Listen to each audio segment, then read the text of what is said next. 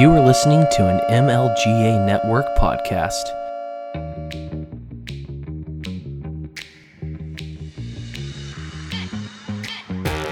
Welcome to Voluntary Vixens, where Jesse and Maddie give a female voice to news and pop culture with a libertarian twist. Join us to stay informed and challenged while keeping it sane, peaceful, and most importantly, voluntary.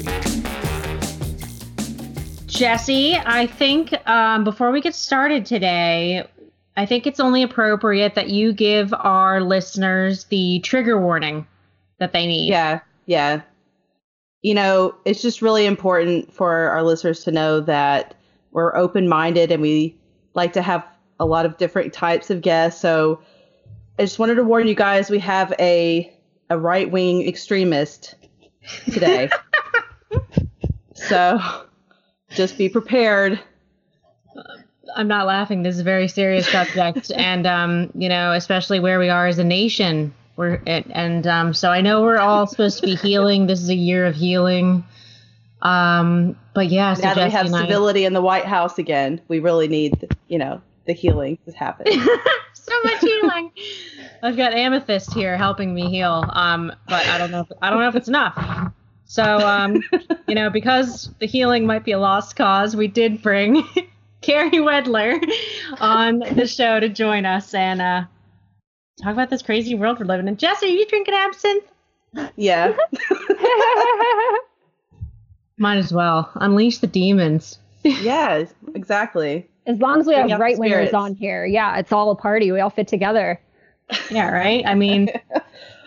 Let's plan an insurrection or something. That's what right-wingers do, right? We have Amethyst, we drink absinthe, we talk about intellectual things, it's just...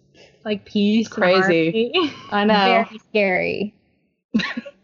Yeah, and no, but on a real note, honestly, Carrie, that video you posted somewhat recently now, it's been a few weeks, and you actually, had to come out as what they called you, a right-wing extremist. I can't even imagine, So my mom listens to our podcast. So hi, Mom. Hi, Mom. And she's cool. She's pretty woke. She listens to my podcast. She follows me on Twitter. She knows how I feel about all this stuff, and she mostly agrees and can align to some degree. What's it like being a right-wing extremist in such a public way? Well, it's been an evolution because I didn't start out an extremist. Although, but really, just to clarify, they didn't call me an extremist. I'm actually offended. They put me in the regular right camp. You're not going to make me far right. That's give me some cred. You're just making me like a basic mainstream Republican. That's embarrassing. Oh my God. That's worse. I know, it was way worse. I feel like it would have been a cooler video if I didn't have to clarify, meh, they made me a Republican with Fox News. I'm not even in the cool box, but cool is subjective, obviously. I don't even think they're cool. But I label myself an extremist because, I'm sure I'm on lists, no doubt, but I label myself an extremist because it is extreme these days, literally just to advocate peace, whether we're talking about in an imperial sense or the institution of government. We're extreme, unfortunately. And I don't really see any nuance coming from the people who want to call everybody a right-wing extremist. So it's been a long road. And it started, I think, when Anti-Media, which is where I used to be editor-in-chief, started being targeted by the mainstream right after the 2016 election. And I think from there, we just got flagged. And it's so funny because we were a mix of all kinds of anarchists. It wasn't just libertarian anarchists. We were it was panarchism. And it was great. But we had some leftists on there, too.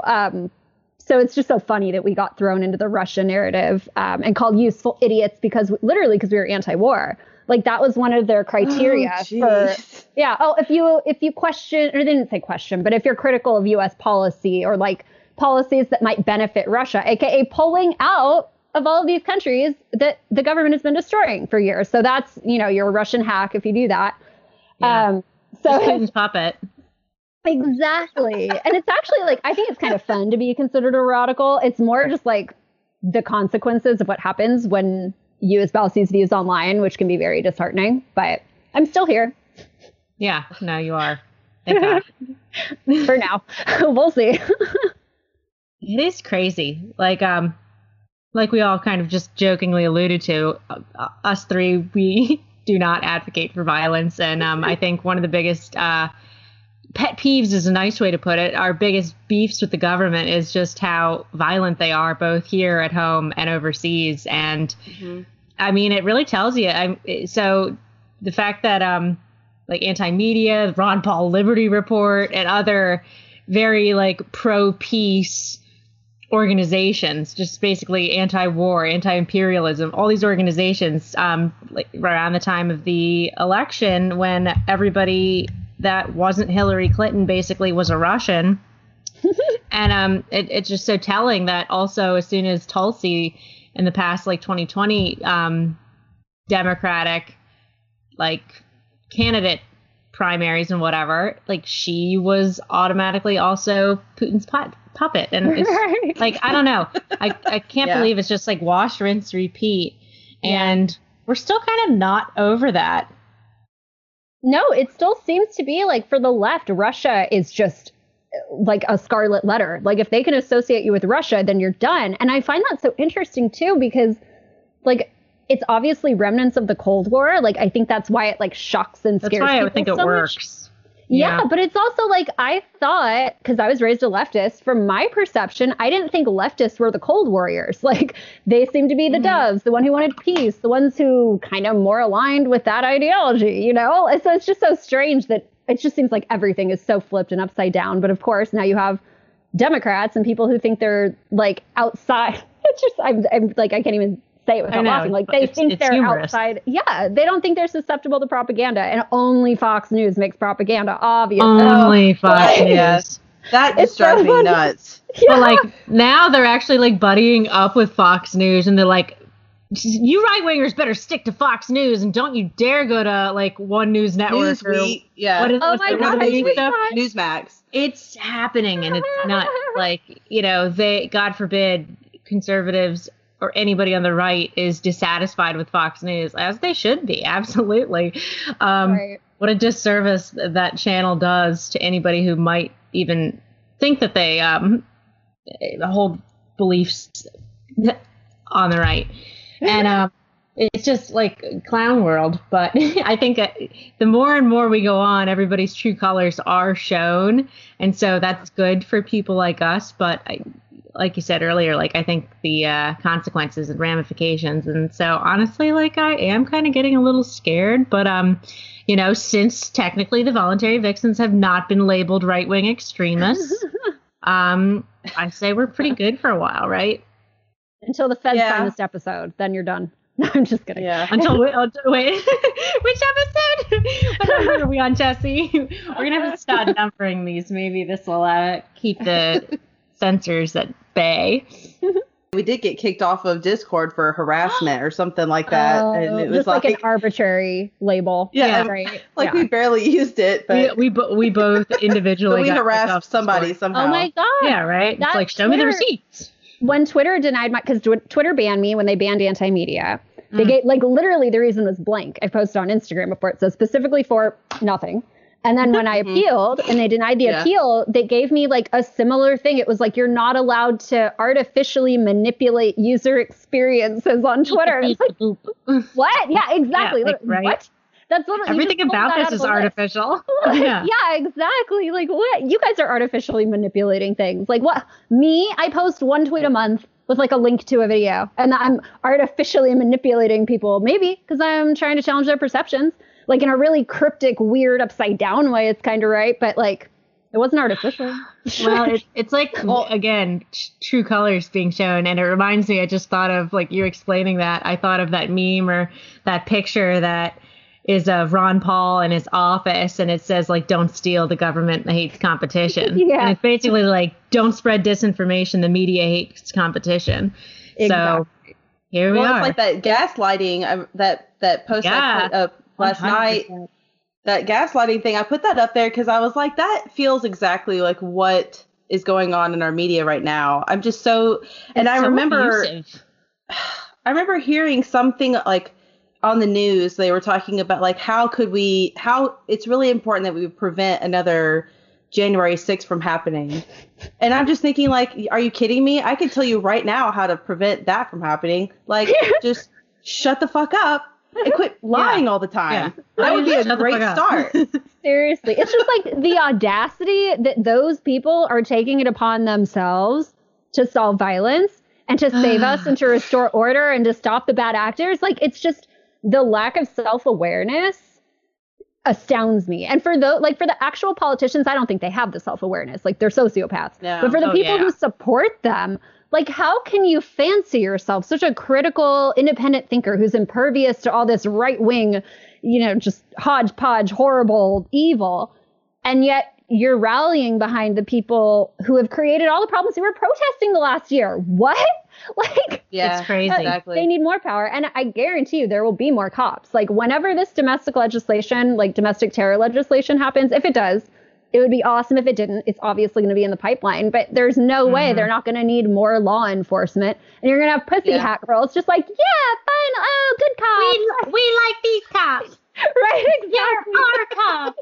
Like, they're going to be like high-fiving them and like taking selfies with them because they're their preferred cops. Oh yeah. I mean, Democrat cops wearing pussy hats. They're not white supremacists. We can totally trust them. Those are good guys with guns. God forbid anybody's an oath keeper. Like, none of that. Like, 3%ers, like, just straight up our guys and girls, or gender non-binary questioning folks in uniform. They're probably want more women on the police force too. So that would be making women more miserable than leftists already are. Like, okay, like let's put them in more harm's way. Yeah. Well, and it was like when they were calling for the mask mandates. It's like, wait, hold on. As you're sitting here protesting the racist police, if this is true, if police are inherently racist and white supremacists, and if you want police in charge of enforcing the laws that you want to be the rule of the land, what neighborhoods do you think they're going to go to, lady? Like, you think they're going to go to Beverly Hills? You think they're going to go police the white women in yoga pants you hate? No, that's not where they're going, dude. They're going to the places where all the minorities are going to suffer. Yep. And to be fair, though, I will say enforcement in LA has been like nothing as far as masks and COVID stuff. Like, I walked past a cop, like 2 cops without a mask, and like they didn't even bat an eye. Like, they didn't say a word. I was out at like an observatory. It wasn't like an abandoned place, and they still were like, ugh, no, not gonna bother. So I just want to add that in there. But no, that's great. But that's like the sheriffs in LA. Haven't the sheriffs in your area? Haven't they decided they're not going to enforce it? I thought I read that. But I know they were enforcing other things because they were there was something that they were shutting off electricity or power or water. I can't remember exactly, but for people who stayed open, it's been crazier, but not as bad as like people who hate California make it out to be, only because of the enforcement. The laws themselves, yes, they're very bad and all the mandates, but the cops are just, and I think given all of the George Floyd protests, they were just like, nope, not doing it. Like, not going to risk my life to make people wear a mask. So at least I haven't been ticketed for not wearing my muzzle. That's cool. Yeah, no, good for you. I think, and you can let us know, but what you're experiencing there, but I think in some places, honestly, like, it's not the actual law enforcement that's bad.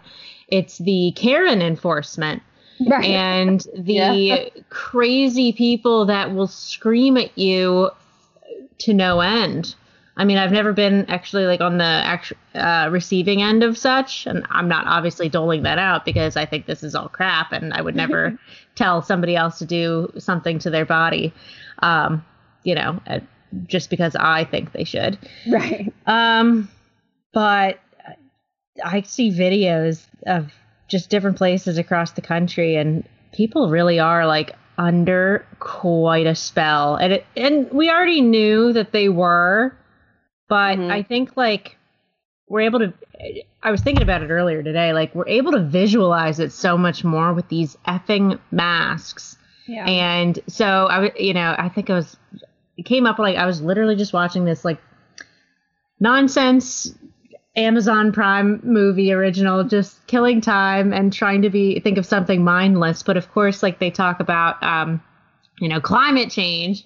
There's always something, right? And so then I'm thinking about like, the climate deniers and the COVID deniers. Oh, it's probably also because I was listening to No Agenda podcast earlier today, and it was great.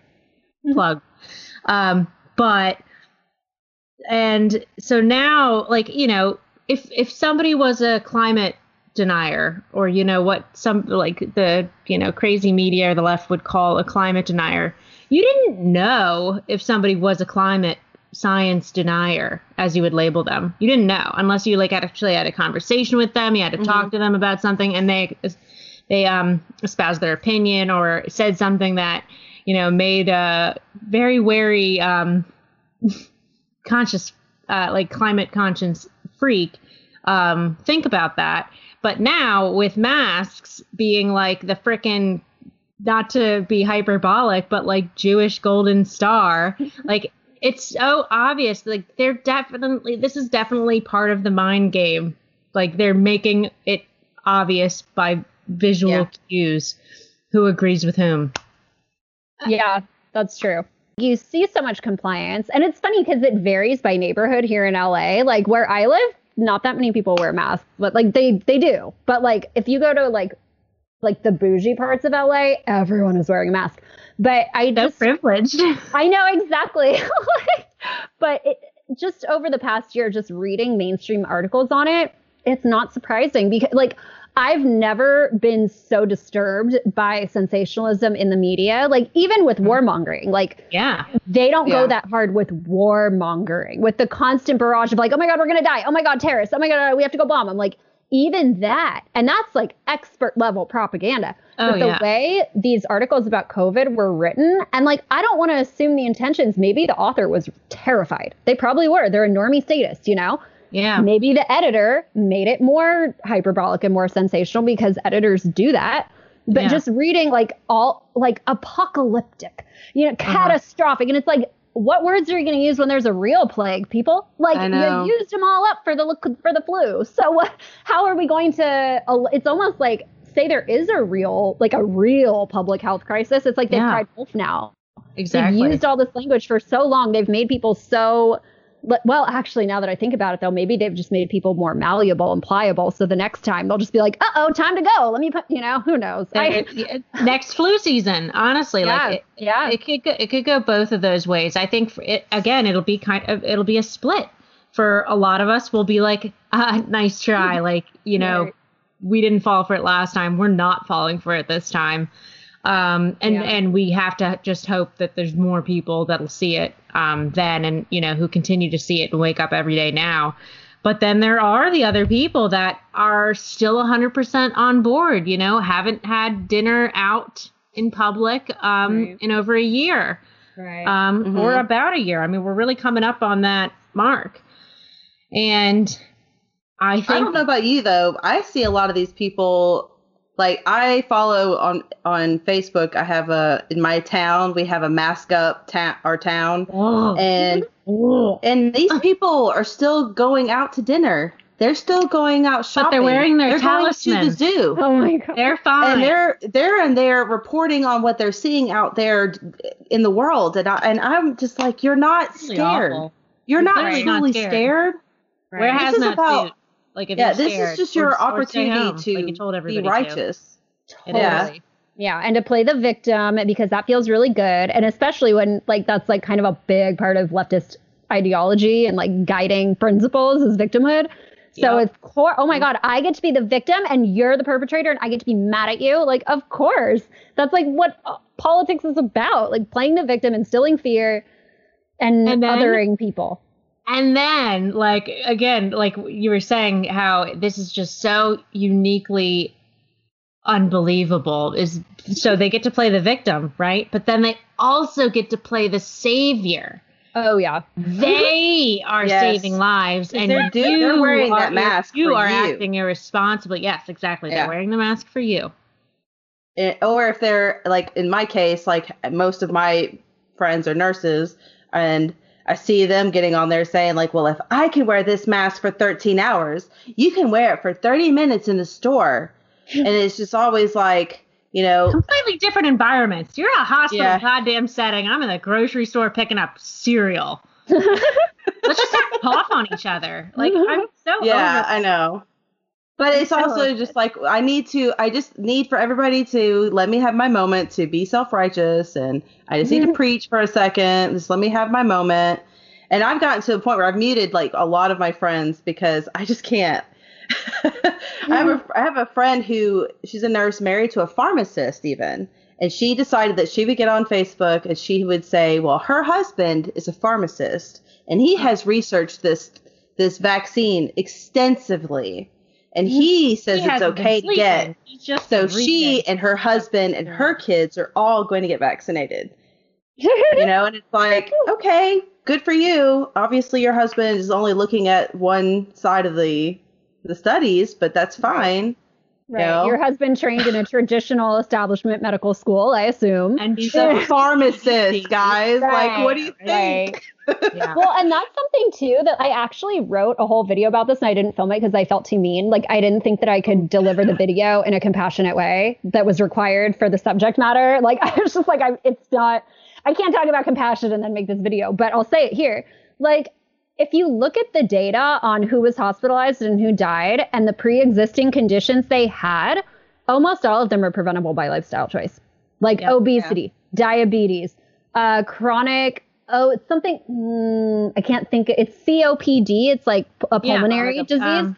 Heart disease, all these things. I'm sorry. Why am I responsible for your horrible life choices? Like, I'm willing, I'll keep a distance from you. I'm not going to go cough on you when I'm hiking. Yeah, no, that's fine. If you're scared, I'm not going to get in your face to trigger you further. But like this element of the conversation for an entire year has been missing. And the same people demanding that we all have to wear masks because they have a chronic condition they probably brought on themselves are the same people saying we need universal health care. And I'm like, I don't want to pay your medical bills. I take care of myself. I eat healthy. Yeah. Right now, knock on wood, I don't have any health issues that cause me to need health care. And it's because I exercise and I eat healthy and I take care of myself. And I'm probably blessed with decent genes. But it's not my responsibility to pay for your health care or to make sure that you don't end up with a bad case of COVID because of your choices. And if you were to say it, if I said that, it's a right-wing extremist. Oh God, she hates everyone. Denier. You're a science denier and you want to kill grandma. And I love Donald Trump. I do think it's an age thing too, because me and my mom did this experiment on Facebook where we both posted the same exact thing on Facebook and just to see how people would react to it. And it was basically like, this was like back in the fall when there were the surges of new cases happening.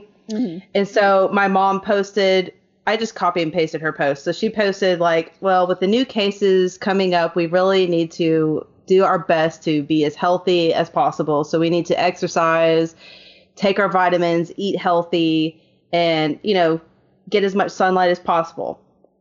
That's what she posted. Sound and salient advice. Yes. And I mean, my mother is a boomer, but she's the one that introduced me to yoga, and she's always been like a earthy person.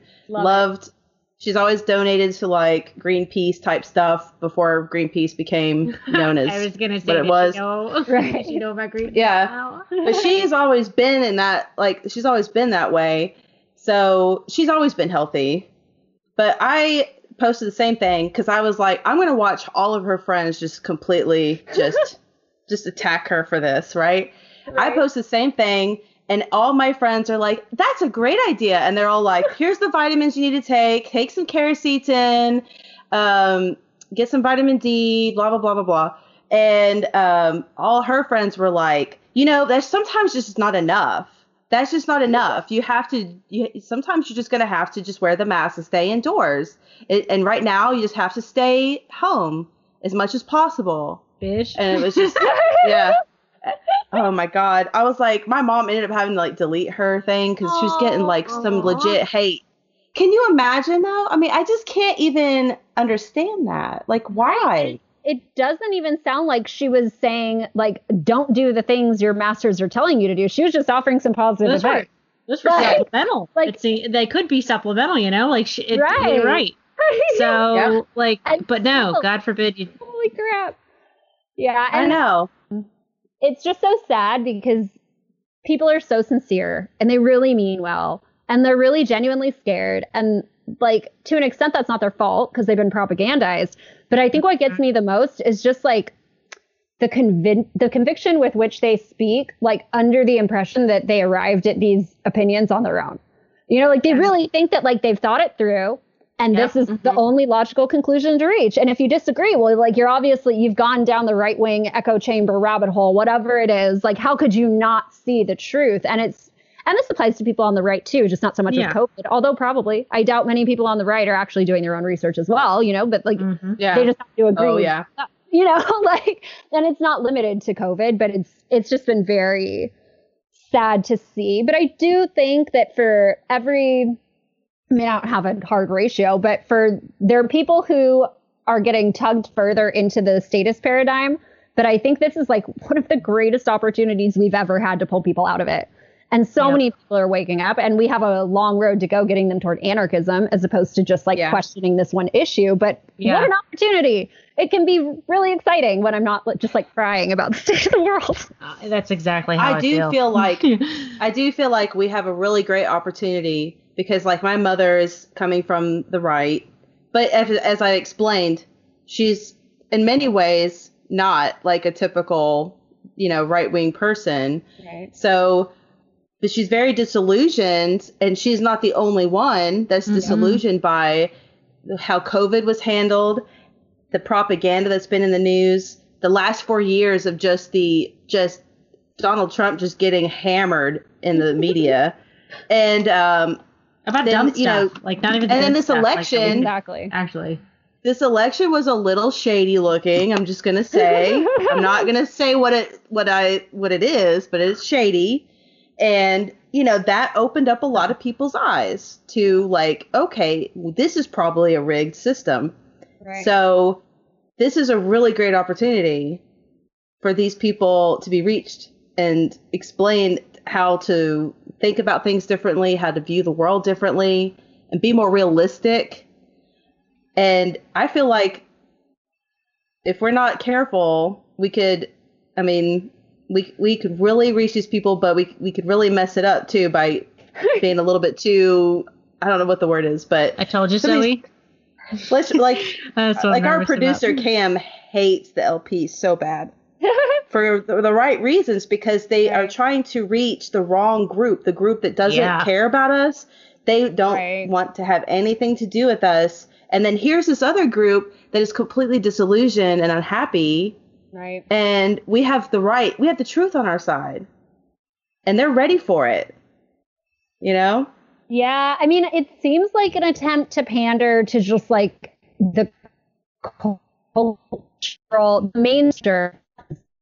Like that's what's considered the good culture, right? Like even though Hollywood makes all the war propaganda movies too, and all the movies that people on the right consume as well, they hate Hollywood, whatever, like obviously they have a monopoly on like righteousness and blah, blah, blah, blah, blah. And I don't think it helps that like oh my God, I sound like such a boomer. I don't even know what to call it. Generation Z. I was going to call them Zoomers. And I was like, no, is that right? I don't know. No, Generation Z.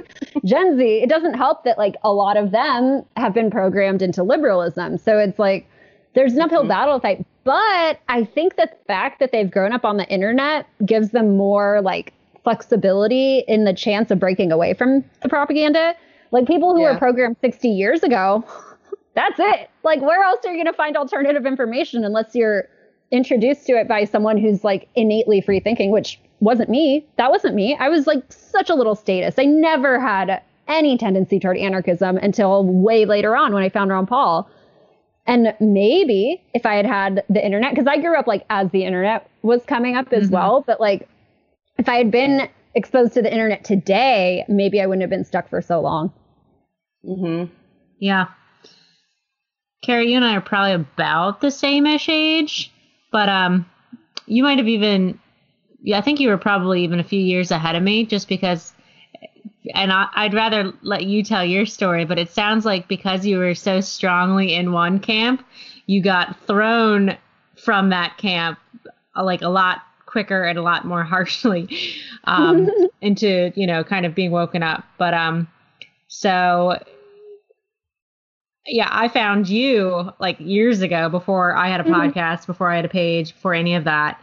I found you, I guess, probably through Anti-Media. We just had Jason Bassler on the show. Oh, nice. He was on last week. So, yeah, no, he's so cool. And so, like, it was like your page, like Free Thought Project, like that stuff in my early waking up days. And, I was already kind of like conservatarian and leaning more and more towards Rand Paul than like actually listen to Ron Paul. And I was like, oh, okay, well, so, it's not what they were saying about, like, actually he's got way better ideas on war and foreign policy than these assholes. They don't know anything.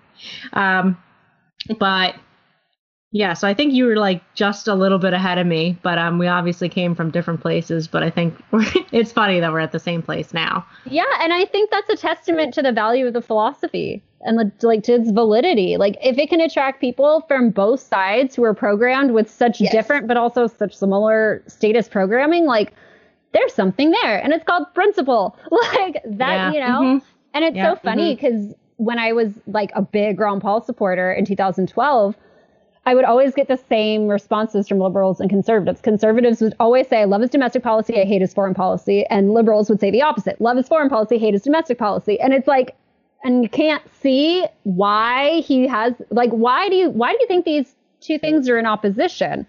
And that just goes to the programming. But it was really Ron Paul who changed my mind, because and I think the reason I got thrust so hard is I was such a diehard Obama supporter. Like, I wasn't just like, I'm going to vote for him because he has the D next to his name. I was like, like, oh my God, I love Barack Obama. Like, I have a friend who is a conservative. And at the time, like to this day, he still is like, I remember that time you walked out of lunch because I was criticizing Obama. And I did. Oh. I was like 18 years old. And I straight up was like, I'm not going to have this conversation with you. And I just literally walked out. But I had to wait because I needed a ride. And it was before Uber. But it was like a full-on tantrum. And I think like the attachment I had to him and how much faith I had in him, it's like the higher you put someone up on a pedestal, the farther they're going to fall when they come off. Yeah. And that it's was the cult of personality. That's what it is. It's about, like, I was listening to some podcast and they're talking about the cult of personality around Joseph Stalin at the time. Like, there was just like this way that he was so nationalistic. I mean, it was like, even though he wasn't from Russia, they had it like, this is the ultimate Russian manhood. And, he's strong. Like, our country is going to be strong.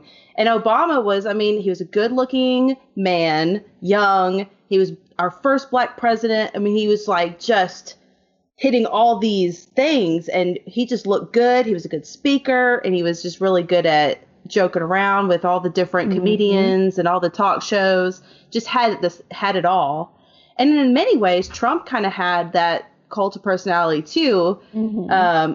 That he was, I think his success was more that he was able to just piss off the right people to such an extent, But, and maybe Obama was like that too for the left, because you got to think, I mean, I remember when Bush was president, and I think that people forgot how much they hated Bush. Oh, they hated him so much, and he was he really was such an idiot. He could not talk. He just could not get a sentence out without sounding like an idiot. And, when you compared him to Obama, I mean, Obama's going to look good, The bar is low. But it's so funny because I was just a few weeks ago, I was looking this up because I thought I remembered it. But I looked it up, like all you have to do is like search engine George Bush Hitler sign. And of course, back then, people were holding all the signs saying Bush is Hitler. And then during Obama, Obama is Hitler. Now Trump is Hitler. And they act like it's like some really different, original, new novel idea. Thing. Yeah. Like, right. And you were talking about Stalin. I've never been able to find like footage of Stalin, not on YouTube, but I found footage of Hitler. And the way the crowds are cheering him is like, oh. And like you read about it in history books, and obviously he had to have some popularity to get elected, but it looks like an Obama rally. It looks like a Trump rally. Like, and they don't have like evil in their eyes. They're so happy and they're so excited. Like, and these women were crying. It was like it was like a New Kids on the Block concert. Like they were losing it. Yeah. I cried the night Obama won. Oh my God. I could see that. Yeah. My cousin made Obama pajama pants. Like she sells Obama pants. Have they been burnt yet? She loved him so much. Oh my God. I had like an Obama window sticker. I had one in my dorm room. I had a poster. I had a shirt that said Obama is my homeboy, which is what I ended up burning. Like that was a real shirt. I bought it on Melrose, like right before the election. I was like, I have to have this. And I was a college student. I didn't have money to spend, but of course I waste my money on an Obama shirt, you know? Yeah. And it came in really handy. I'm glad all those years ago I bought it because it turned out to be the perfect prop. But yeah. I never voted for Obama, but they had some good shirts. I got one that has him wearing sunglasses and he's like pointing and he says, I got this. I had that. I had that shirt for the longest time. Well, and that too was like, it was so frustrating to watch like how he used celebrity to his advantage because he was a celebrity. And then he goes and hangs out with Jay-Z, Beyonce, and all these like super relevant cultural icons. I went to his inauguration. Like it was a party. Right. I forget about that sometimes because like, you know, I wasn't there because I was excited or like hugely supportive of him, but it was historical, you know. Right, and I'm from outside DC, so it was like a quick, easy trip downtown. So I was there for his inauguration, and it was like, you know, I think Stevie Wonder played. Like everybody was there. Tom Hanks was there. It was I went to an Obama rally with Stevie Wonder too. I mean, he was all over the place. Like I want that man to sing my soundtrack. Like. He fell off the stage at the rally I was at. It was really sad. Obama wasn't even there. It was. I'm like, he fell off stage and Obama wasn't even there. He wasn't even there. It was like Oprah and Michelle Obama, and I waited out in the rain. Like, and I have this vivid memory of like it was at UCLA, like in the basketball stadium, and I remember standing there. I think I was alone, or maybe I was with one person, but in my head, I was having this like compulsive narrative of like he's going to show up. There's going to be a helicopter that's going to come, and he's going to surprise us, and it's going to be magical. And it's like, oh my, like that's what I was devoting my mental energy to. Were like fantasies of some dude I don't even know with a horrible track record in Congress that I would have seen if I just looked it up. They were like covering that up too. Yeah, of course. And it's just. If you looked at his record, like he voted, did he vote? If he voted against the Iraq War, he voted to fund it thereafter. Like, I think that he kind of ran on that against the war vote, but then everybody just conveniently ignored that he facilitated it the whole time. Like, I think he voted for the Patriot Act. It's been a while, so I don't remember, but I remember being pissed when I actually looked. And that's really what like fueled my entire dissent because I felt so betrayed. Yeah. But, that's what happens when you have principles. Yeah, exactly. Yeah. I'm so pissed. They always say, and it's almost like in a way, like don't meet your heroes because that illusion is completely busted once you actually meet them as a person. But with politicians, all of their voting record is public, so you kind of have no reason to not know.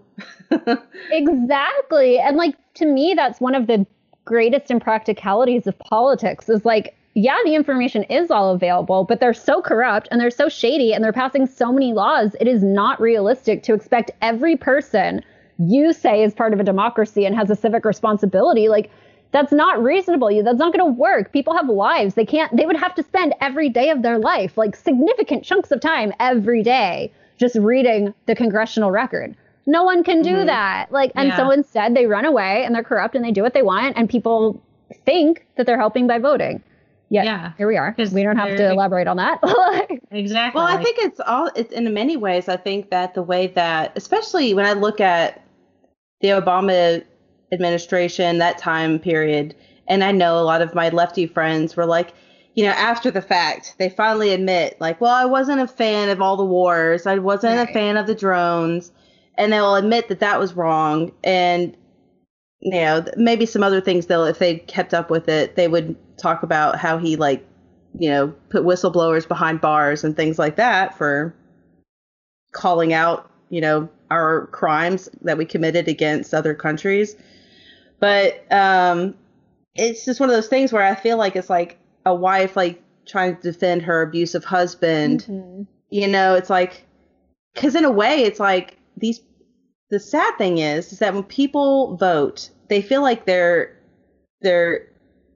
voting on something like it's a part of themselves, a part of their personality. Yeah. Yep. So who I vote for is a for some reason people think it's a huge part of who they are. So if their president turns out to be this god awful warmonger who puts journalists in prison and whistleblowers in jail forever, or they're on the run. And then we're bombing Pakistan, who we're not at war with. I mean, the list goes on with Obama, but I mean, Bush wasn't great either. And it's just like people can't just separate themselves from the politician. And I think that's one of the things that I really would like. I really hope that we could do by just talking is like, guys, you're not your politician. You're not your government. You don't have to be ashamed. It's okay to admit like that you're wrong. It's okay. Yeah. And I'm not trying to say it because I want to be right.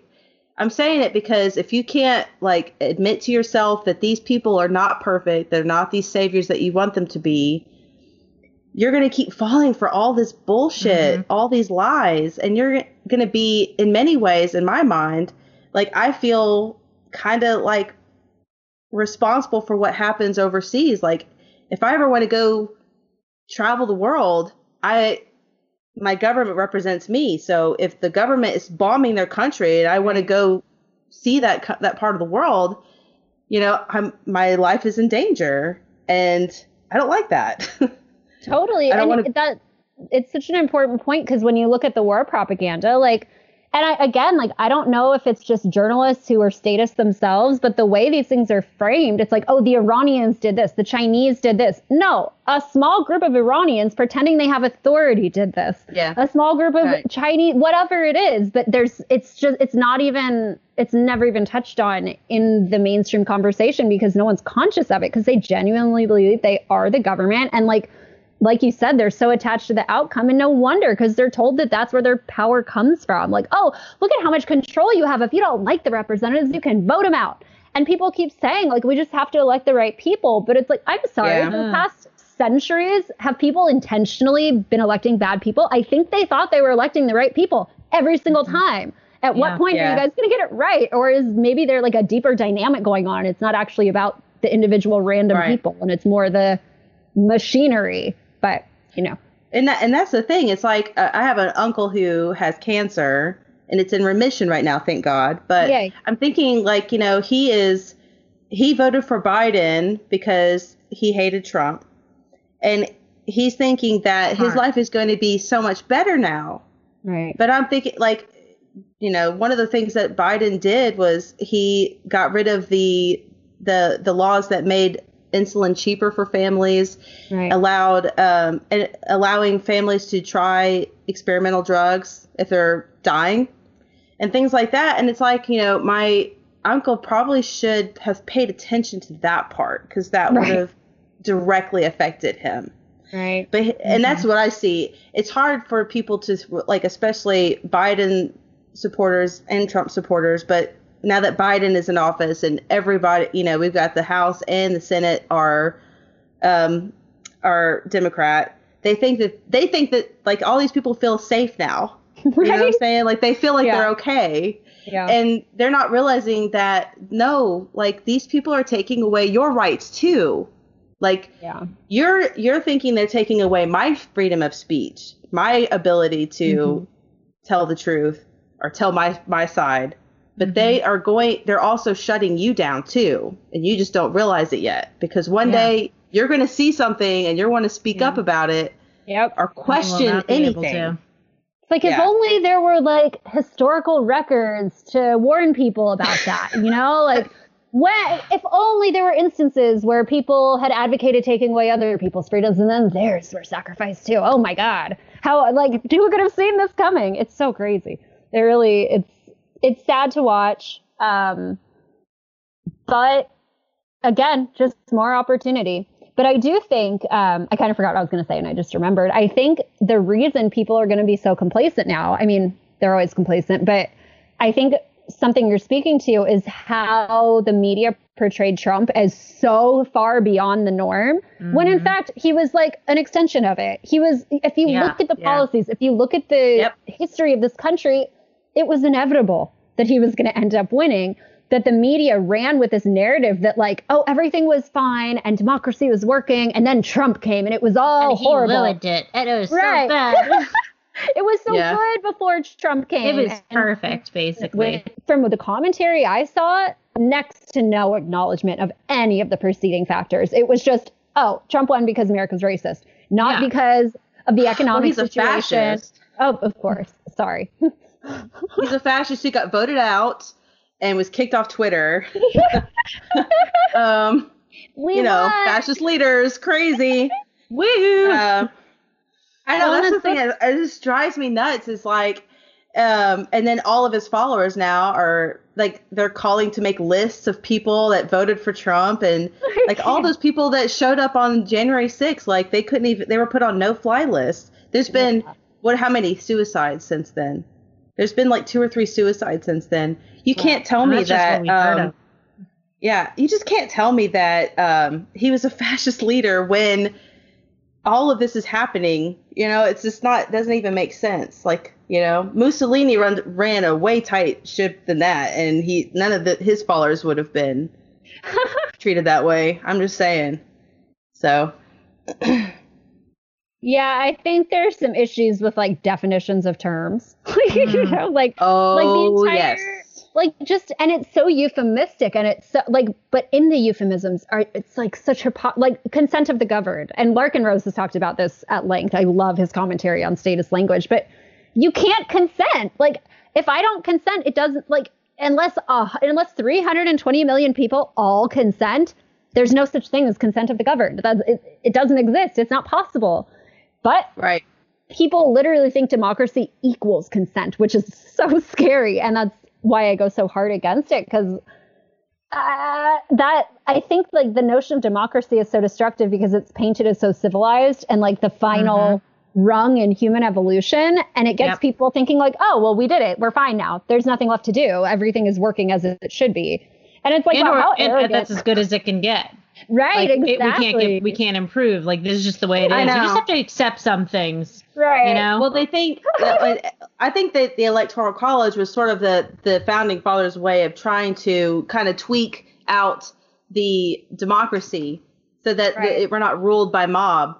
But I think that and I think that actually would be a good system, but I don't think that our electoral process is. I'm sorry. I don't think we've actually ever really had a good and honest election in my lifetime, to be quite honest. I mean, we could talk about how sketchy this one is, but I mean, we've had plenty of, I think every election, it seems like there's always somebody saying something shady happened and people worried about how things were counted.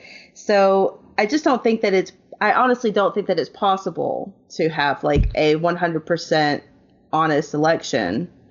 And then also, if you're paying enough attention, and have seen it in countless other countries where we've influenced their elections.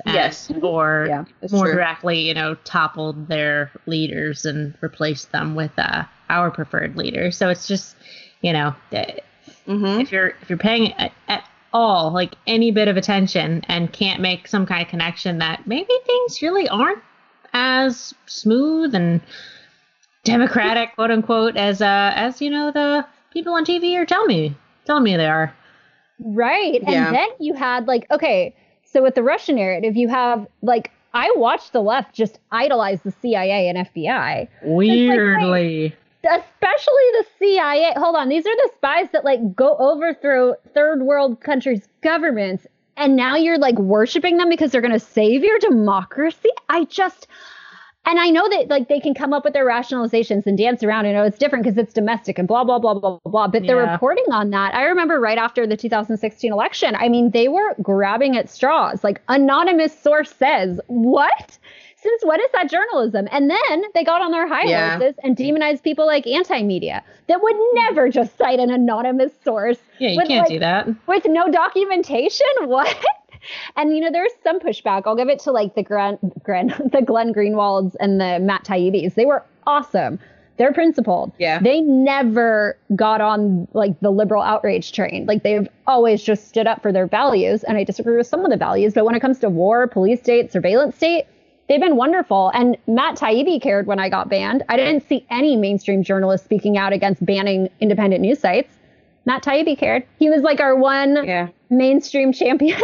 It was so cool, but it wasn't enough, obviously. When you tell people, it's not like you can't get on any social media now. You have to like cite all your sources to these people, right? Write a thesis, basically like defend your doctorate to like these like fucking internet losers. Anyway, sorry. Yeah. I remember, I was in some kind of group when we were talking about vaccines. I was starting to follow like this new vaccine that's been going out. And I was in a group where people are basically just kind of like, we're all interested in what's going on. We're just kind of dumping our information into this group. And I remember like one thing that somebody said was that their friend got the second dose of the Pfizer, and she had this headache that felt like it was shooting down, like, or something was shooting up into her head. Like it wasn't like a normal headache. Like it was like a shooting pain. Yeah. So I just, did a quick little search, and I found something on like myelitis, which is like the inflammation of the spinal cord. Mm-hmm. Which is, I looked that up and I realized like, hey, that's like a very common side effect of like every vaccine pretty much. Yeah. So I just posted that in there, and I was like, it sounds like she might be having this. It sounds like that kind of reaction. Hopefully it goes away. But that's one of the side effects of this particular vaccine, because it really is trying to get your cytokines to come out and create an inflammatory response. And a lot of people will sometimes have a little bit more than others. Just depends on their immune system. Right. So this woman was like, that's just bullshit. Like, that's all she said.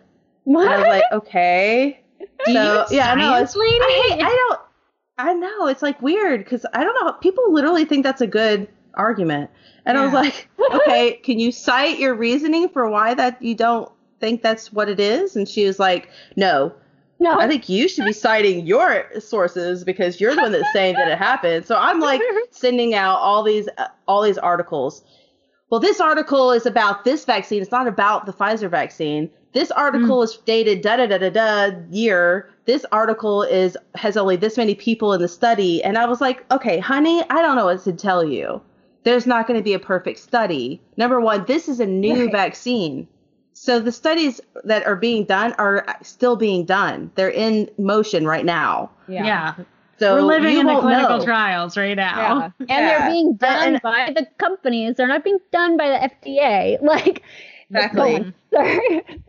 Yeah. So she's like, so I've apparently somebody else saw our little thread, and they started throwing in their articles, and she started criticizing their stuff. And finally, it was just like, everyone was like, okay, chick, I don't know what to tell you. Like, just go. If you don't agree or don't think that's fine.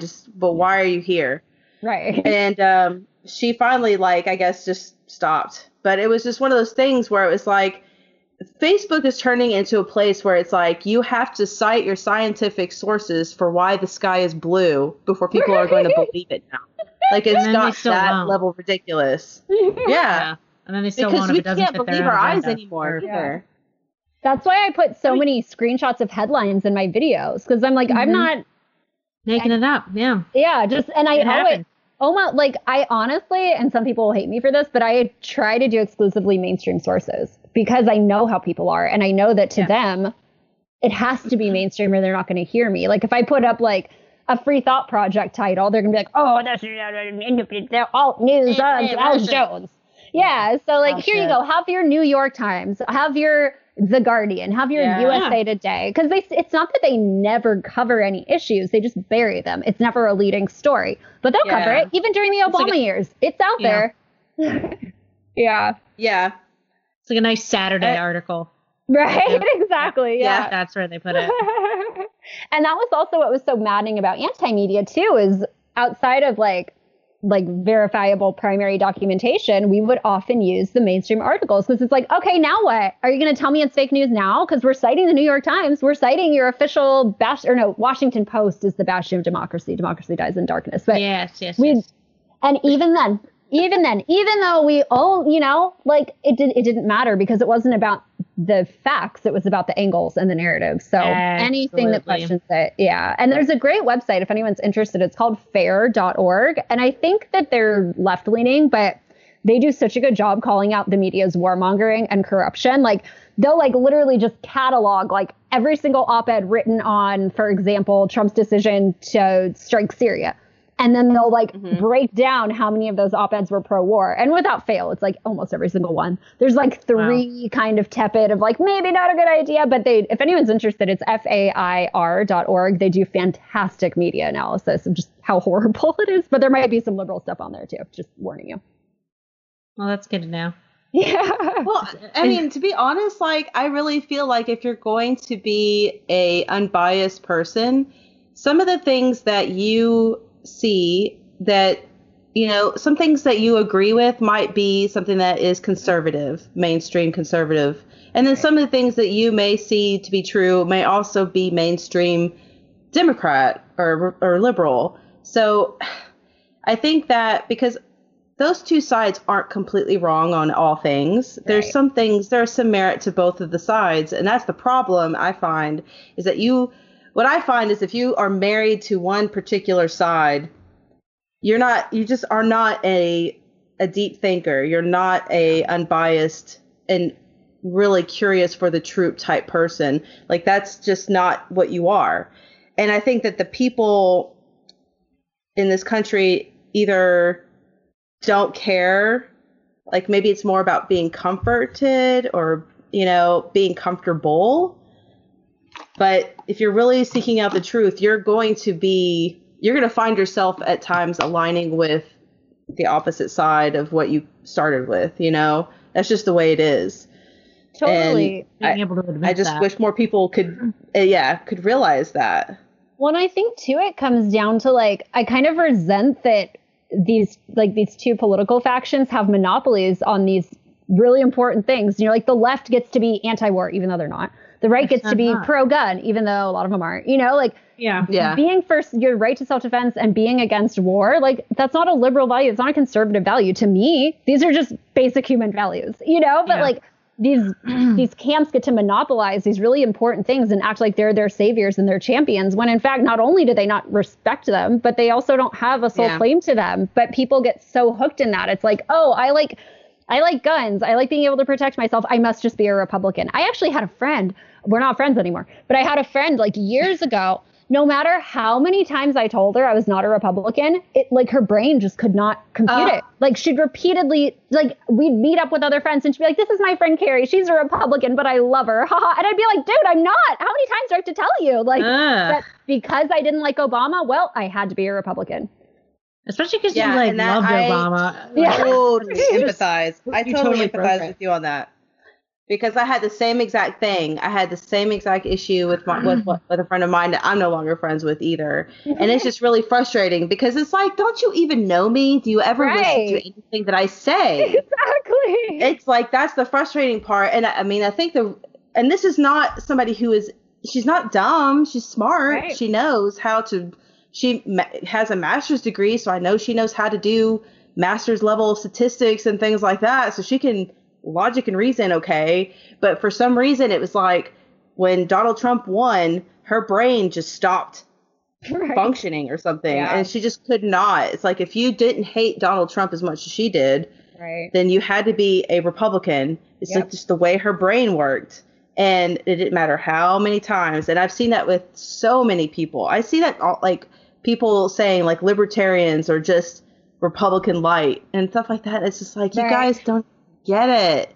It's so frustrating. Republicans like weed. Oh, they're just stoners. Yeah. Like, thanks for taking zero time to look at like the underpinnings of the philosophy and just like reducing my very well thought out beliefs and values to something you can mock. Cool. Thanks. Like really shows your character there. Thank you. They're satisfied with the idea that libertarian just means people who like Ayn Rand and then they don't even know like what Ayn Rand actually did or wrote or believed. But she's like an evil capitalist. Exactly. That's all like so that it's just like they associate with something that they know that they can associate it with something that they know they can associate it, but like they don't know any of the underlying information or care, you know, because again, it goes back to like kind of feeling good. And I think like a lot of what it has to do with people's like political leanings and then their silence maybe now when their person is in charge. It's like a defense mechanism, you know, because it is so intrinsically tied to who a lot of people are, or they've let it become so intrinsically tied. And but I do like think, as we've been saying, I think there's a lot of room for the wake up right now, like where people are disillusioned and they are realizing that Biden doesn't care about you. I mean, like I keep seeing there's this whole Twitter account called like Biden's L's or like L, and it's just about like all these people who voted for Biden, and now that they're clearly like seeing that he sucks, and they're like, why did I vote for him? Nice. I hate this asshole. Like, and it's just so funny. Like it makes my day. Like I saw one, I think and they're like, yeah, and this is a plus for like people on the left that can be reached, that do have principles, and sometimes they align with ours, like especially like the anti-war stuff. But like the progressives will never, I saw a tweet that said progressives will never vote blue no matter who again after this. Aww. And it's like, good. Yay. I hope not. Yay. Like, good. Yeah, I hope so. You're learning. Yeah. Please exactly. stick with that. I mean, as much as we criticize Donald Trump for a lot of things, one of the things that he did do is he pulled a lot of people from like the Black community, the Hispanic community, the LGBTQ community. He pulled a lot of these people over from the left. And now I think that a lot of them are kind of like, where do I fit now that Trump's not president? Right. I don't like other Republicans. Right. So like I said, it's a good thing because I think that I think that they realized that the left was not what represented them anymore. They thought maybe Donald Trump did, but I think they're more open to looking outside of the two party systems than any other group would be. So it's something that I'm hopeful for, because I just really wish more people would just get outside of the two-party system. I think if we could even just do that, they don't need to be ANCAPs. They don't need to be libertarians. Right. I don't care about that. I just think we need to start getting to a place where paradigm. we don't feel like we have to put our personality into this box and think that that's what represents us. It's just, I don't like that. Yeah, it's so funny because I feel like I live in a bubble, like just being in the anarchist libertarian community. And I love my bubble. Like it's a very it's a nice warm and cozy bubble, and it's fun, and I don't feel alone, and there's community. But I forget that like I may have left the two-party system behind like a decade ago. Not everybody did. And it's so easy because it's so exciting to like meet other anarchists and make friends and connect. And it like, we need that. That is, I'm not knocking it at all. It's absolutely vital and amazing. And I'm so grateful for it. But with that comes kind of like, it's just easy to forget where most people still are. Cause I'm just like, wait, Democrats and Republicans, like how you still think this is a legitimate difference? And they do. I still get comments on my posts, especially during the election, of people so sincere, like trying to sway me to believe that Joe Biden really was such a vast improvement on Donald Trump. And like, yeah, sure, if you want to look at the superficial policies, fine. But like, I guarantee you 4 years from now, the Biden voters are not going to be better off. They're not going to be. And if they are, it's not going to be because the government did something for them. Like the economy is not going to, I mean, I don't know. I'm not going to make any hard and fast predictions because I also thought Hillary was going to win in 2016. But like, I don't see the economy getting much better. Yeah, right. After that, I was like, I don't take myself seriously. I did not see that coming at all. But I don't really see people, as you said, like their lives aren't going to get better because of Joe Biden. So again, I mean, in a sense, it's kind of cool because we just have to keep letting the system spin out. And like, it's not all doom and gloom. It's not just, you know, we're not just going to be oppressed forever, and democracy isn't the only way. So all kinds of opportunities. It's exciting as long as we don't get banned. I know. Yeah, that's the thing, because I think right now our ability to speak out and just keep talking, having conversations like this is so important. Like I like, I hope, even like I'm saying about my friend, I hope that one day she does come back and listen to some of these episodes and realizes that, oh, Jessie really wasn't like this right-wing extremist all this time. Right. Like, she really actually makes sense right now. That's my hope. You know, it's just, yeah. It really, what it comes down to, it's like, I don't know if it's a human need or what it is, but it's like people are really ready to stereotype each other really hard right now. Yeah. Like if you have white skin, you have all this privilege, and you know you're oppressing all these people. If you have this skin color, then you're oppressed, and you need to be treated with reverence. You need to be given a voice. You need to be amplified, whatever. And then it's also just like, you know, if you vote, if you think this way, then that means that you vote this way and that you live this way. And it's just like such a stereotype. Assumptions. Yeah, a lot. Like an assumption train. Yeah. You're really just shoving all these people into a box. And I think it is hard. I can understand if you're coming from a worldview where people are in all these little boxes, and then you listen to somebody like us, and we're individualists, you know? Yeah. And like my mom is a Christian conservative, but we've had people on our show that are lesbians, that are atheists, and we let them have their platform. And, you know, it's great because my mom listens to that and she's like, you know, never really thought about things like that. And she's being exposed to all these different viewpoints. She doesn't have to agree with all of it. Yeah. But I mean, really, honestly, how interesting is it to just listen to people who just repeat back to you the same regurgitated BS that you just watched on MSNBC? Right? Yeah, not like, that's why people, it's not fun. It's comfortable though, and people don't like discomfort, and it can be very uncomfortable to question something that has been like core to your identity for like pretty much your entire life, because most of us are programmed into it from the day we're born because our parents are status. And it's not like a malicious thing. It's just that's what they were taught. So that's what we learn. And then obviously school does its job, and then the culture. But it's it can be very jarring when you realize that something that was so important to you is actually like a complete lie, and you are actually being gaslit and abused. Like there's like, I feel like there's like a grief process there. That's what we were talking about with Jason Bassler last week, is like we have to kind of have a little grace and sympathy for the boomer generation, because they had it. They're coming after World War II, and they're just getting hit hard with the propaganda. I mean, like, you know, Roosevelt he was the best thing ever. He fixed our country. He fixed the world. This war we absolutely had to fight. We had to fight this war. And now we have to do the Pledge of Allegiance.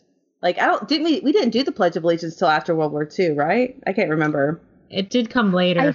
That makes sense. Or during that time area. I feel like there were different variations of it, but maybe it was mandated after, or maybe it became standard practice. Because I feel like there were all different kinds of, like, and then they would tweak the language. But I know that was a significant date. I'm just not exactly sure what happened, but I know that I had to say it every single day.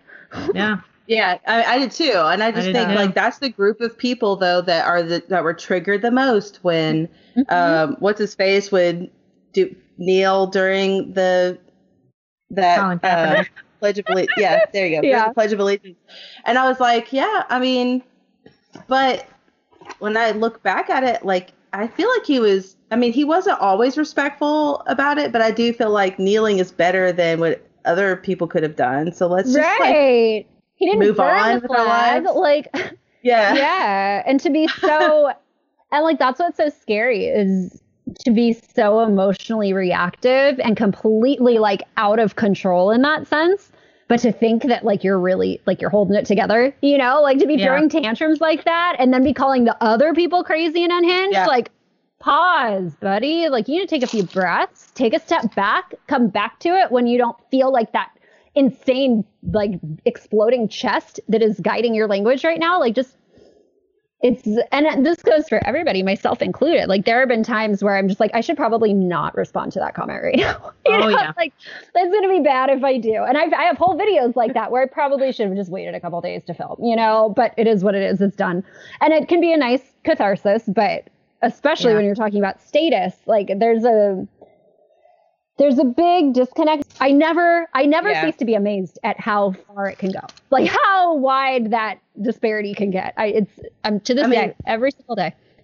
And that's what I mean. It's like my mom thinks that certain things are just facts.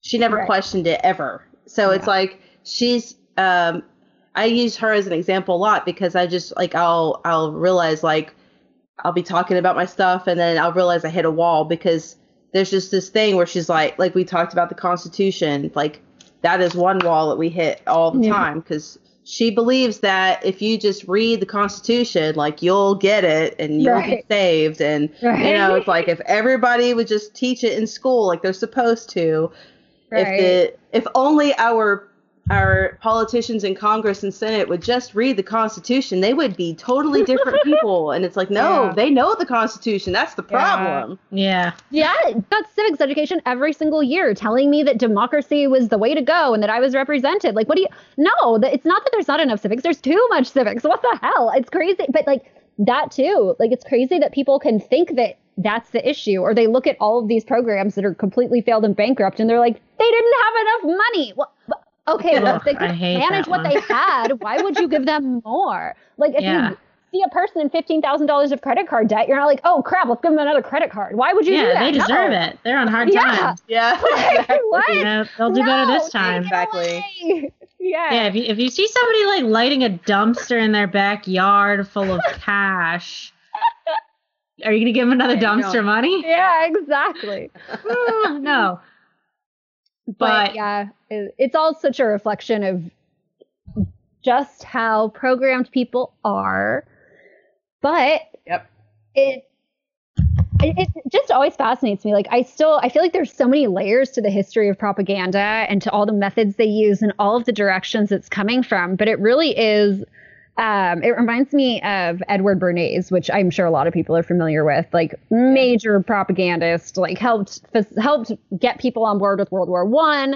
There's this great documentary and there's a clip of him in it and he's like, we were going to make the world safe for democracy. That was the slogan. And he's like laughing about it in his 90s, like, how stupid those people were to believe us, you know?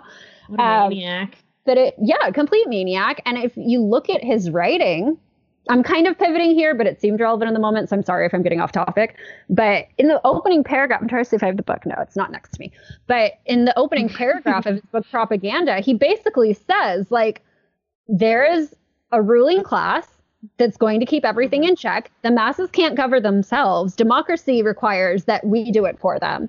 And if you look at his body of work, the way he felt to do that was to basically anesthetize people, like to numb them and get them like emotionally hooked on consumerism, which is different from capitalism. And also to get them. So something I find fascinating is he worked with, I want to say it was Herbert Hoover was the president at the time. And he was like not very popular. So Bernays helped organize the whole celebrity parade, or not parade, but, you know, like a whole party and a whole campaign to make him seem cool by associating him with celebrities, which obviously history repeats itself. But like, wow, they kept that. Yeah, exactly. It was such an orchestrated campaign. And it seems like a two-pronged effect of like encouraging democracy and letting people think they have the power while there's actually like a secret government or a secret ruling class, and then also numbing them out so they don't pay attention. And you could say like, oh, well, if people just paid attention, well, then we'd have a working democracy. But as we have already discussed, that is not feasible. So the only solution I see is decentralization and like breaking down these paradigms that those people built, because they're still running the show. This dude's been dead for how long? But his entire little like evil world he constructed is still running, just like chugging along, no problem. And His that's playbook is still in action, Exactly. And it still works. Isn't that crazy? Like over a century later, the same thing. and isn't it his nephew that like runs Netflix? Like he's not that far away from us. Like whoever's the founder of Netflix is like a direct connection or something. And Bernays himself was like a nephew or related somehow to Freud. Yeah, that was his uncle. So, yeah, you're right. Okay. Uncle, yeah. So right. I mean.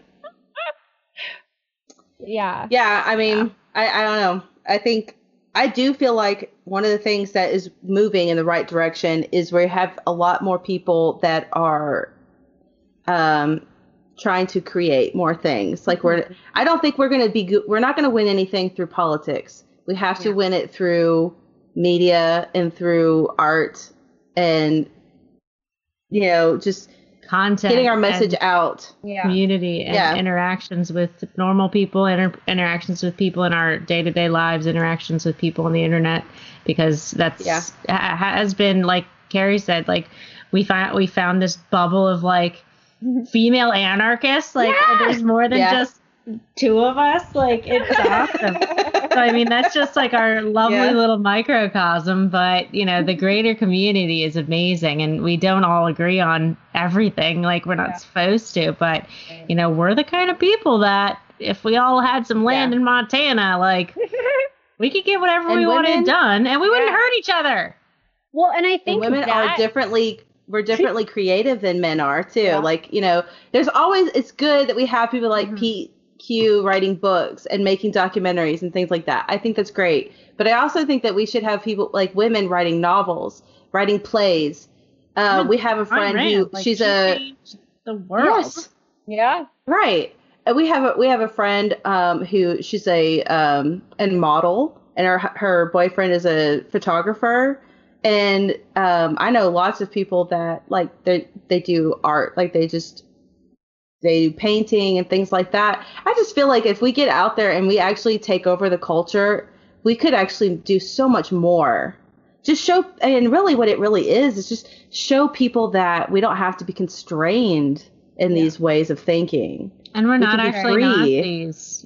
Yeah. Right. Yes. Like we're just like normal people. Truly, like when we're all looking at like a beautiful piece of art or admiring like a well-written novel and the storyline, and then we just realize like how beautiful it is and how loving it is to just be able to like be in that community, then we're not seen as like these scary monsters that they think we are that wants to tear down and that only exists online in echo chambers. Yeah. There's a great, and it really is like when you think about how culture was like it started in the 50s, but maybe even a little earlier than that. But when you think about how culture has changed, like I was watching The Crown, and I was just like, there's like this counterculture that was coming up in the 50s, and I was like, that counterculture changed the world. We need to be that counterculture because that counterculture was so attractive to so many different people in so many different ways. It reminds me of, so I'm obsessed with Mad Men. If anyone has seen the memes I've been making lately, it's all Mad Men. But there's a great line. It's such a memeable show, but one thing Don Draper, who's like the main character, says is, if you don't like what they're saying, change the conversation. And like, that sounds like what you're saying. Like we have to actually change the conversation. And I think that's what we're doing. It's a lot of, we're all hacking at the root. But that's what we have to do. Because right now the conversation, or it's not even a conversation. The conversation is null and void because people's conclusion is just, well, this is the only way. And with these conversations, with this communication, with technology, like with cryptocurrency, like there are all these amazing disruptions where we just have to be like, hey, look, you could do it this way instead. You could not go through a central bank or like not go through a third party banking institution that's tied to the central banks. You could just give money you could pay someone independently without having to go through the system. And there's so many cool developments happening right now. For most of the problems people think government needs to solve.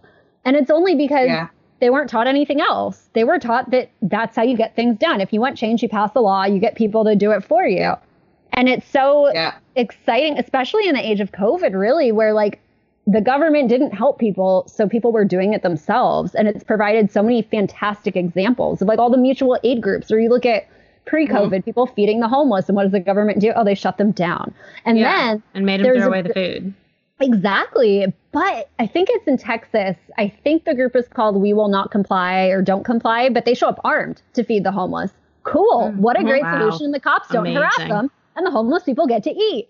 And that seems like so simple, but like ultimately you take all these little actions, all these little behaviors, all these little practices that we do that can so pervasively be tied into statism, But then you see that there are all these other ways to do it. And I think really people just need to be exposed to that, because MSNBC is not touting the virtues of cryptocurrency and bringing down the central banking system. You know, like, I don't know what they're talking about. They're busy loving Janet Yellen because she's a female and Joe Biden picked her.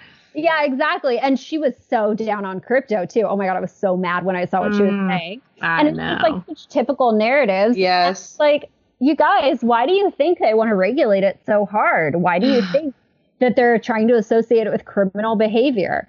Because it's pro-freedom, because it undermines their power, and they know that. And I think that's exciting, and I love it. And I think, and like you're the new counterculture. Yeah. You were talking about how just like these articles are written, or they're just so, just the language is just so flamboyant and just so exaggerated. To me, I see that as like this is their last cry for, control. They're just, they don't have much left in them. So they have to put all the stops out. And so I just feel like we're on the right track. We're doing the right thing. And I was going to also say another thing, like with like the university system, like they've really been trying to tell kids, like, don't major in art, don't major in this and that. And I agree with that part. Mm-hmm. But they're like really trying to push people into being engineers and scientists and things like that. And what do you think that those people, how do they make their money? And what do you think that they are going to be doing when they get out of school? Yeah, they're going to be working for the government. Yeah. All of their scientific research will be funded by government grants. So that's all the more reason why we need to just have like this counterculture of like I had a friend who he lost a job recently, and I know that he's been like putting aside like this novel that he really wants to work on. And I was like, I really think that you should take this time to write your novel. This might be like God's way of saying that you need to do this. Yeah. And he did. He wrote a bunch of chapters and he sent them to me, and I still have to read them, and I feel really crappy that I haven't yet.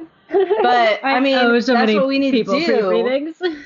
Like, let's not be like the boomer parents that are like, oh God, art, you're not going to make money doing that. You need to go into engineering or be a math major.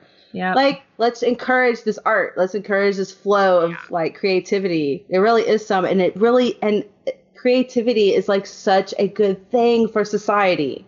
Mm-hmm. Art and everything. It makes the world a better place. It's time for a revival.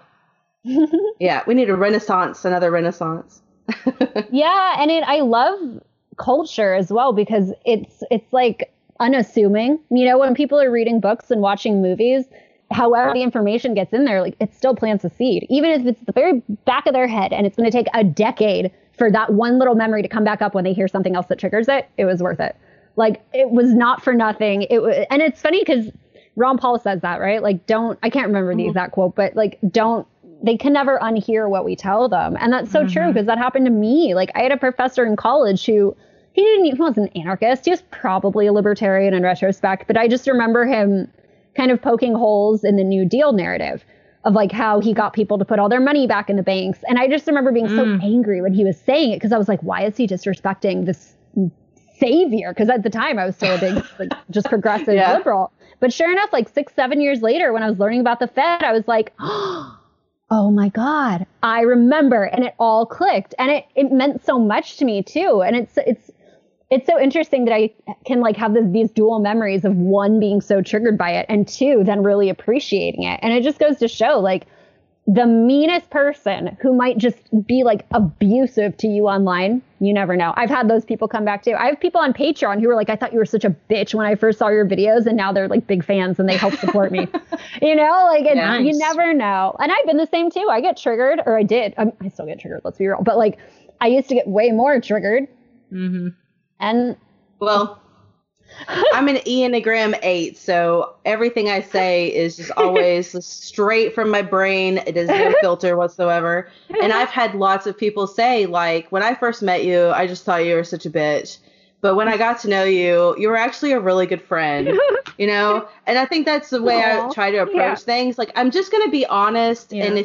It might not be the best way that I say it, but just know that I'm not like trying to be mean. I'm just, that's just how it comes out, It's authentic. But I think that's what matters most. Yeah. Yeah, I'm much, and because I am like that, I much rather people just be straight up honest with me and just tell me what is wrong. Because if in my mind it's like I don't want to be wrong and I don't want to keep making mistakes. So the sooner I know what I'm doing wrong, the better. So that's just the way I see it, and so I guess approach the world that way. And I realize that that's not how a lot of people see that world. So, but like that's I don't feel like it's a bad thing. It's not a bad thing. And what's so cool is maybe not everyone will respond to that. I know for a fact not everyone responds to my videos. Like there are plenty of people who hate me and they're not coming around. But there's so many of us now and we all have our own way of communicating and that's going to resonate with different people. And that's like the beauty of the spontaneous order and the decentralization is all these different individuals working for their own goal that happens to have shared collective goals with others. And through that, we end up actually changing minds. And there's a great speech. I think it's Larkin Rose. It's called So Small a Thing, Anarchapulco 2016. The whole speech is incredible, but he does like just a quick little survey. He's like, raise your hand if you were an anarchist 20 years ago. And like 3 people raise their hand. What about 15 years ago? More hands go up. What about 10 years ago? And like you see just how exponential the growth is. It's not going to stop. Yeah. It's so inspiring and exciting. And I love Larkin for that reason, because he's so optimistic and he's so rational. You know, like the way he articulates the fact that freedom is spreading is you're like, oh yeah, nice, cool. I don't have to cry myself to sleep every night.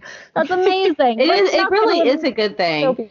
And when you really think about it, it's really easy to think that we're headed towards something terrible. But you have to remember, like, 100 years ago, slavery was legal. And now it's not, it was Jim Crow was legal and now it's not, it was men could abuse their wives and now it's not okay. Right. It's like there's, there's just so many things that our culture has changed over time.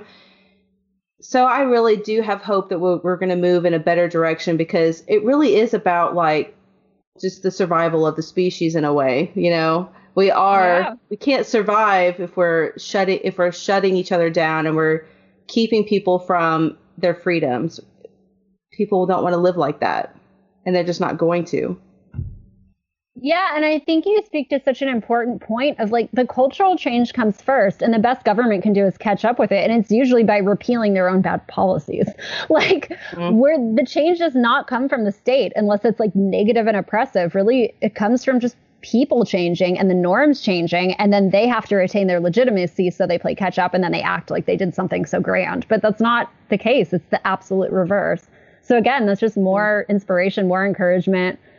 And we just have to show people. And it's so true. Like exactly Jim Crow, like people were against Jim Crow before it was repealed.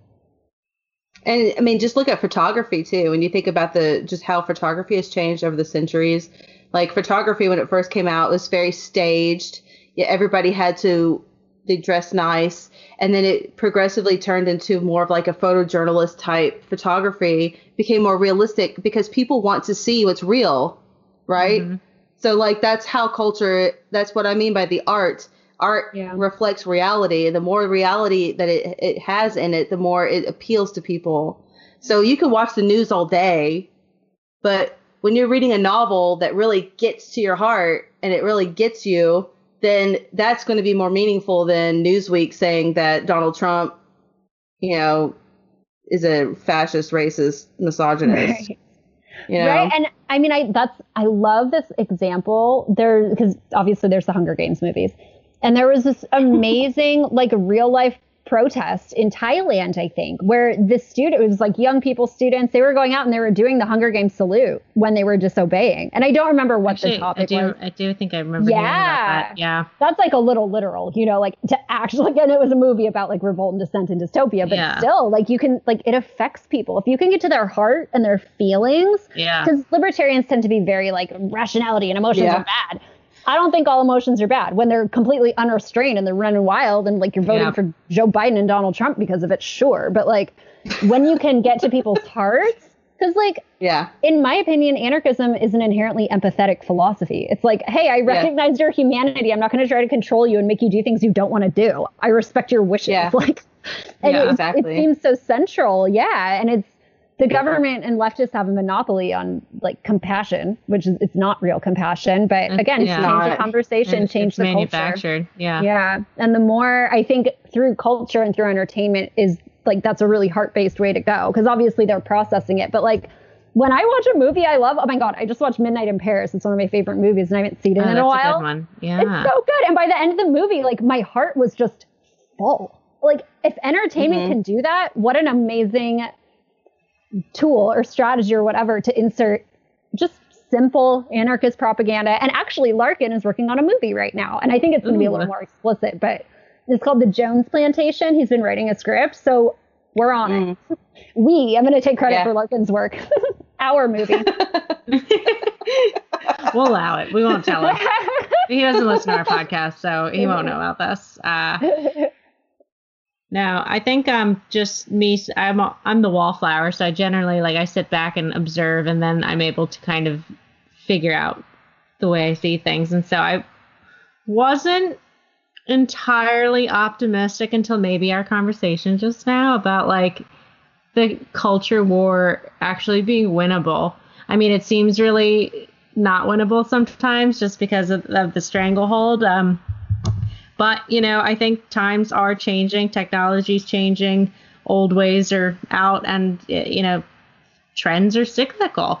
And I'm the real hippie. You're the real hippie. We actually want peace and nonviolence, and we don't want the state to enforce it. So, I'm drinking my kombucha from a lady who sells it down the street, and the state health board actually came in and temporarily shut her down. And it's that's not cool. Oh my God. So now she has to sell it in jars. Oh my God. There was just a straight up get over yourselves, guys. Yeah, right? Come on. And they're telling you it's for your safety. I feel like I'll be safer if men with guns aren't all up in my space issuing commands to me. Yeah. So if we can keep pointing that stuff out and kind of honestly just being ourselves and being the examples, it always comes back to this. We have to be the example. We have to live our lives. We have to create the world that we want to live in, because nobody is going to do it for us. And we've clearly seen what's happened to the world when it's been put in somebody else's hands. Yeah, we got to do it regardless. Because they didn't have enough power. Come on. We just got to vote. Just got to give them more funding. No. No, you're completely right. I'm going to have voting nightmares. Well, anyway, speaking of nightmares, it's about that time of night where I stop functioning. It's as predictable as the sun sets. But anyway, Carrie, thank you so much for joining us tonight. I'm glad we finally were able to connect, and we should definitely do it again. I know. So, Carrie, where should everybody find you? Well, are you still banned on Twitter? I'm technically still banned on Twitter, but a friend just gave me a handle, so I'm on Twitter. I'm just not officially on Twitter, but I'm kind of officially on Twitter because I'm on Twitter. But as far as Twitter knows, I'm still banned. But my handle on Twitter is Carrie_Wedler. It's Carey. And my last name is W-E-D as in dog, L-E-R. Carrie Wedler on Instagram, Carrie Wedler on Facebook, Carrie Wedler on YouTube. Carrie Wedler everywhere. I'm on Minds.com. I'm on Float, which is Flote. They're awesome. They're great. They did Anarcho Vegas last 2019, and then they got screwed over for COVID this year, but they're going to do it again. I'm on, did I say MeWe? I don't think I said I'm on MeWe. I'm not the most avid poster, I'll be honest, but I'm on all those platforms, and they're worth signing up for just to help be the change and shift away from all these big tech status platforms. So I'll be on all of those. And if I get banned from all the big ones, then I'll definitely be on the little ones. So you'll see me. I hope I don't get banned, though, just for a little while longer. Yep. Let's not jinx it yet. Yeah, I know. Let me knock on. We need to change that culture. Yeah, we're doing it. Yep. All right. And listeners, you know where to find us. We're still obviously most active on Instagram. Feel free to shoot us an email. I don't know, talk to us. I feel like we haven't talked to anybody in a while, but we're here. We're plugging away, putting out a lot of content this month. We've got a lot of people lined up for March that I'm so excited about. Carrie, you're gonna laugh. You're gonna laugh at our, I think, Yeah, I think you're going to laugh at what we have planned and up our sleeves for March. I'm looking forward to it. I'll keep an eye out. Yeah. We're going to have some fun, guys. Catch you soon, listeners and Carrie alike. In the meantime, keep it sane, keep it peaceful, keep it voluntary.